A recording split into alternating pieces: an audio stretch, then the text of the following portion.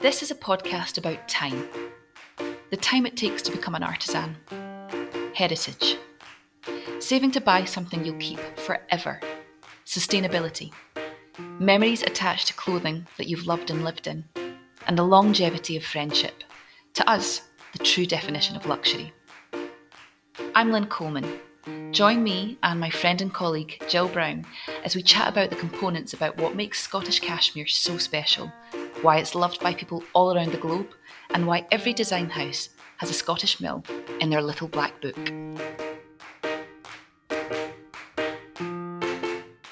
The tactile love affair. You never forget your first time. It was a crisp winter's morning in the capital, the cerulean sky doing very little to trap sub-zero temperatures. Breathing looked like some smoky scene from a 1930s silent film. At the gateway to the Grassmarket stood an unassuming store with knickknacks spilling out onto the street, the exact kind of place I feel at home shopping. Manoeuvring a multitude of items at the front door would have put off any rummaging rookie. Luckily, I'm made of sturdier stuff, and on this frosty morning, I was rewarded for my fashion foraging. Between dusty dresses and sooty books, a sunbeam led me to a jumper that on the surface looked rather retiring. Black crewneck, t-shirt in shape, but not very interesting. That was until I held it, and I knew instantly it was different. The feeling was like nothing I'd experienced before. I was 19 years old, and in that moment, a cashmere convert. When teenage years gave way to my 20s, this tactile textile became omnipresent. As a fashion writer and stylist, my quest to document all things mode meant that 3 seasons out of 4, cashmere would subconsciously find its way into my work. Scottish heritage has been something I was resistant to, mainly due to my arrogance of youth and the lack of a luxury budget. This transient relationship with trends was breeding an appreciation for artisan items without me even realising. Editorial guidelines dictated the demographic that I spoke to across print, radio and TV. It would range from high street giants, fast fashion and young designers, all the way up to investment buying, established fashion houses and iconic brands. That was when Chanel entered my orbit and everything changed. It was December 2012 and Karl Lagerfeld was about to turn Linlithgow Palace into his own personal playground, and I was granted a golden ticket to the best show in town. So having known you for quite a long time and knowing exactly what was happening in your life in 2012, how the hell did you end up there? That was the hottest ticket in town. Well, Gill, this is not a counselling session, and I don't think that we should discuss what was actually happening then. However, yes, I was a very, very, very poor fashion writer, and I got this ticket to go and see the show. Because the stars aligned and the show was in Linlithgow, and it was they were calling it the Edinburgh show. I'm really sorry, I'm Scottish, and when I do say some French stuff, you guys are going to be horrified. But this was the Metier d'Art show for that year, and basically that show is celebrating every artisan that Chanel have on their books. So the people that, sew the sequins into the tulle, and the people that knit and weave, and all of that gets combined and created into a big giant celebration for a night, and then a collection is made from it. So they knew that they were going to do that here. I was the fashion writer at the Evening News at the time. And my colleague, who was the lifestyle editor at Scotland on Sunday, we were within the same paper house, had a ticket, but I didn't. And I called the press girls at Chanel and I said, listen, what are the chances? And they said, obviously, this is really chock-a-block. They fly people all around the world. So Vogue China were flying in. They had the teams from Brazil, all the fashion magazines from Brazil, and then they actually fly in their top buyers. So the top people that come and spend money with them. So it was bung fu, it was full, but they got that the paper was on the patch and that I needed to write about it. So I ended up wangling a ticket, and what I didn't get was that you get chauffeur driven from the minute, I know, right? You get chauffeur driven, picked up from, we were picked up from a hotel in the city centre. And I lived in the city centre. I lived in Gorgie at the time, in a tiny one bedroom flat. But you get picked up in the car, and then they drove us out to Linlithgow Palace, where it was pitch black because it was December and it was freezing. And they hang on. What do you even wear to something like that? What did you wear? I mean, I can't even imagine. I struggle going to any media thing, and one of my old bosses always jokes that I've got my power jacket that only comes out for my scary meetings. So what the hell do you wear when Chanel are in town? Well, exactly, that was exactly it. So the what do you call it? The invitation said, be fashionable but be warm. So that was an indication that we were going to be outside for, you know, a little bit of time. I had no idea what to wear, and so I called my my one friend who has everything. So she owns Jane Davidson. Her name's Sarah Murray, and I called her and I was like, I've been invited to the Metier Darts Ball and I have nothing to wear. Like, what do you wear to Chanel? And she said, oh, a few years ago I was invited. She's like, I've got some vintage Chanel jackets. Do you want one? So I was like, yes. So I borrowed a jacket. That's the question that doesn't need an answer. Yeah. Would you like this priceless, beautiful thing that I have? Yes, please. Exactly. So I borrowed a black classic Chanel jacket and teamed it with a gorgeous studded black dress from Carolyn Baxter, who's an Edinburgh designer. And then I wore big, big chunky boots before that was a thing, because we also were told to be like properly safe. So we knew we were going to be in the castle, and we knew we were going to be outside. So it was not a stiletto moment, although some people did wear stilettos, but I opted for a kind of biker boot to go with the Chanel, the vintage Chanel. So it was great. But when you walked out of the car in the pitch black, the palace was all lit up with custom fire torches. So they had just created Carol's vision from right the way down to burning the wood that would have been burnt during Jacobean times. So the smell in the air when you opened the car door was this incensey, oaky, evocative, deep, deep smoke. You know, it and actually the really lovely thing about this, we got given wool blankets to go away with as a wee present. But the next again day, you could smell the fire off of everything, and not in a horrid barbecue way. It was really, really lovely. It was so lovely. So that was the first moment, walking in, seeing these fire lanterns, and then walking through to the palace, where, if anybody has ever been to Linlithgow Palace before, there's a fountain in the middle of the courtyard that is said Bonnie Prince Charlie drank wine out of. Who knows if he actually did? It's a good yarn to tell. But they custom built a runway around it, a wooden runway around it, and we were all seated. And it was just, I had been to fashion shows before. I had done loads of fashion weeks, and the truth around that is they're really, really hard work. You are exhausted, and you're writing your copy at the end of that. It's a proper job. Fashion Week has become something very, very different to 10 years ago when I was jobbing it. And so this felt like a completely different ball game. And then, this is very cool, at the back of the Linlithgow Palace, where the loch is, you went down custom-built stairs.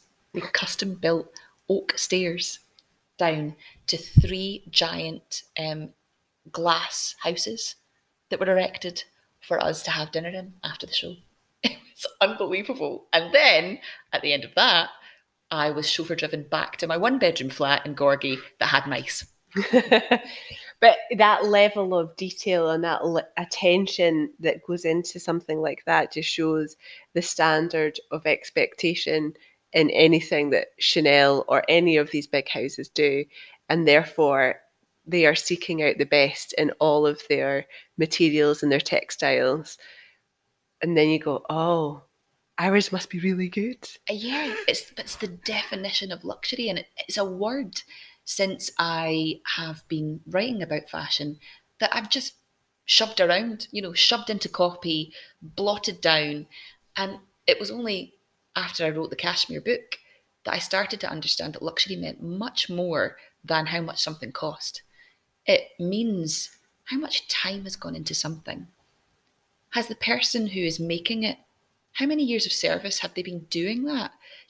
For the majority of weavers and knitters in Scotland, some of them have 25 years worth of experience that's been passed down from over 200 years worth of knowledge of us doing this as an industry. And that's what Chanel were looking at that night. That's what Chanel were celebrating. And actually, they had been using Barry, who are the mill that they use. And they use other mills in Scotland too. But they had been using Barry and they bought it over because they were going to go into administration. And Chanel were like, no way, absolutely not. Those skills will not be lost. And they stepped in and they're still open because of that reason. And Chanel obviously put all their product, all their wool product through that mill. And to stand and be in that world amongst those people. So what were so there's obviously people like you who are writers and fashion experts and all those things, but are there customers there, the people who buy their stuff? And what is it like to get a look into that world? Because, I mean, here we are talking about luxury, but we can talk about this later, but luxury changes on your price point and whatever. But I imagine if they had customers there, it was their favourite customers. Well, my article that night that I filed, a little squiffy from my double bed.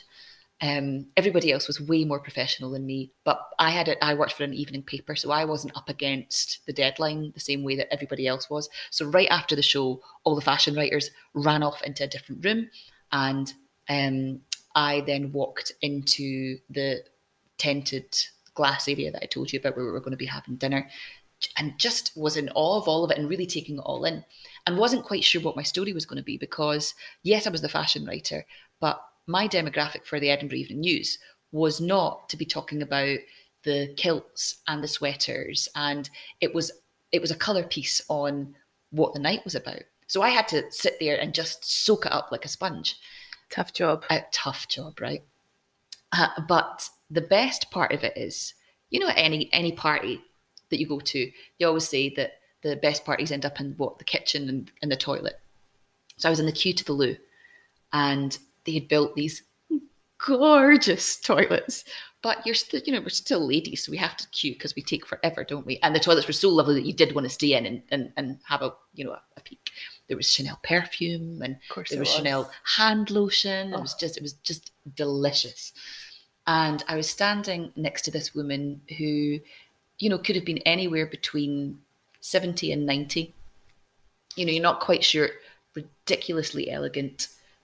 I couldn't quite place where she was from. She had that British accent that she could have been from Scotland or she could have been from London. You don't quite know. And so I said to her, "Oh, how did you come to being here?" She said, "Oh, darling, Carl's been trying to get me here for years, and I could never be bothered going to them."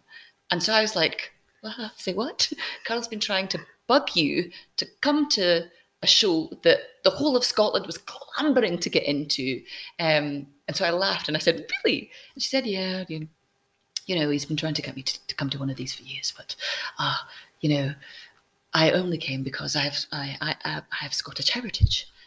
And so I was like, "Oh, so you wanted to come and see the palace?" She was like, "Oh, no, absolutely." And of course, the show was beautiful. Turns out I was talking to one of 25 women that, Chanel, well, there's more than 25 women now, but one of 25 women at the time that were properly buying the couture. She would go in and be sketched for, and yes, yeah. So that still happens. That, of course, that still happens, and that's the whole point in houses. They offer that service to anybody. You can go in. You can obviously buy ready to wear. You can obviously buy off the rack. You can buy whatever it is you want. But also there are women that go in and ask for something specific, and they will do that for you, particularly if you have that relationship with them. I was going to say, particularly have lots of money. Yeah, well, there's that, but I actually don't know how much it would cost. I don't, because I'd be too terrified to even begin the conversation, right? But that's luxury, isn't it? That is being able to say, "Hey, could you possibly run me up a little black suit, please. And however that process is taken, and it would be a gorgeous process. It would be, you would go to Paris, you would be fitted, you would pick your materials and all that kind of stuff. And, I was looking at her like, oh, you're like Audrey Hepburn and Givenchy, like this collaboration. And so she was, I have no idea what her name was. But after I left that night, when I was sitting there thinking about what the story of the night would be, it was that. It was, my Cinderella moment of, oh my goodness, at midnight I'm going to turn back into a pumpkin and end up in my one-bedroom flat in Gorgie. Whereas this woman rejected the other offers that were on the plate. That's the difference, isn't it? Is that you use all your power of persuasion and all your hard work to get a ticket for that one night, where she deigned to go because she happened to have some Scottish ancestry, having been invited a multitude of times. And that's the haves and the have-nots. Yeah, but she was so lovely, and the whole thing was really amazing, because sometimes you think that it's a scary situation. Sometimes people think that fashion is scary, and I certainly did when I started off. And I had a real difference. I used to think about how I wrote about fashion in comparison to how someone at Vogue would have written about fashion. And then it turns out that when you're all eating dinner because Chanel have thrown a party, that you're all the same until you meet the people that are buying it. So everybody that was there for work, they were all amazing and lovely, and you're just there for the job. It's an amazing job. It's great. Looking across the table, and there's Cara Delevingne, and then Jake Bugg came out and serenaded us midway through the night, and it was really proper bonker stuff. But that hadn't been that evening wasn't the first time that I'd been around famous people at fashion shows. I'd been to a couple of Pringle shows, and I remember it was one of the first ones, sitting across from Courtney Love and Janet Jackson. And it just being like a Tuesday, be like, that's Courtney Love and Janet Jackson, and I have to stay really cool. Like, really cool. I'm not going to stare at them. I'm totally staring at them. I'm not going to stare at them. I'm totally staring at them. So by the time I got round to Chanel, I thought I'd had those edges buffed off. And until you realise you don't ever have those kinds of edges buffed off, because that is something that you should always appreciate, because it was amazing. Yeah, it is. It's the sort of joy of what we've done with our lives is you think you get to a point where you can totally play it cool at all given moments. But then there's something that'll completely take the wind out your sails. You're like, yeah, no. And I'm never getting invited to one of those again. Let's not get that twisted. That was my Willy Wonka golden ticket. It's never happening for me again. So I was very aware of being able to soak it in. And it's such a special thing for me now, because Carol was celebrating everything that I hold dear now, as someone who works with tartan mills and who has had her own Cashmere line and who's written about Scottish textiles for as long as I have. For that to be my entry point, that's pretty special. Yeah, it is really special, and really special for all of us who have hung on to your coattails while she started that journey. Everybody was like, can you just take, is there a plus one? No, there's not a plus one. I'm lucky that I am even going.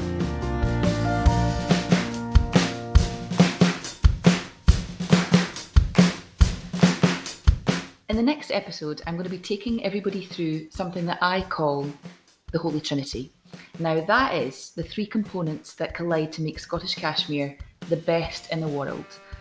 And these are the goat, the water, and the artisan. And on top of that, Gill and I will be giving you some cheeky little anecdotes, or antidotes rather. Or anecdotes. That would be even better, third time lucky, total baby brain. Which is my personal favourite. It's something that I do to all my friends and family, which is called the cost per wear.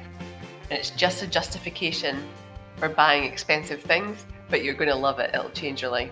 Yeah, and Gill has wholeheartedly bought into it.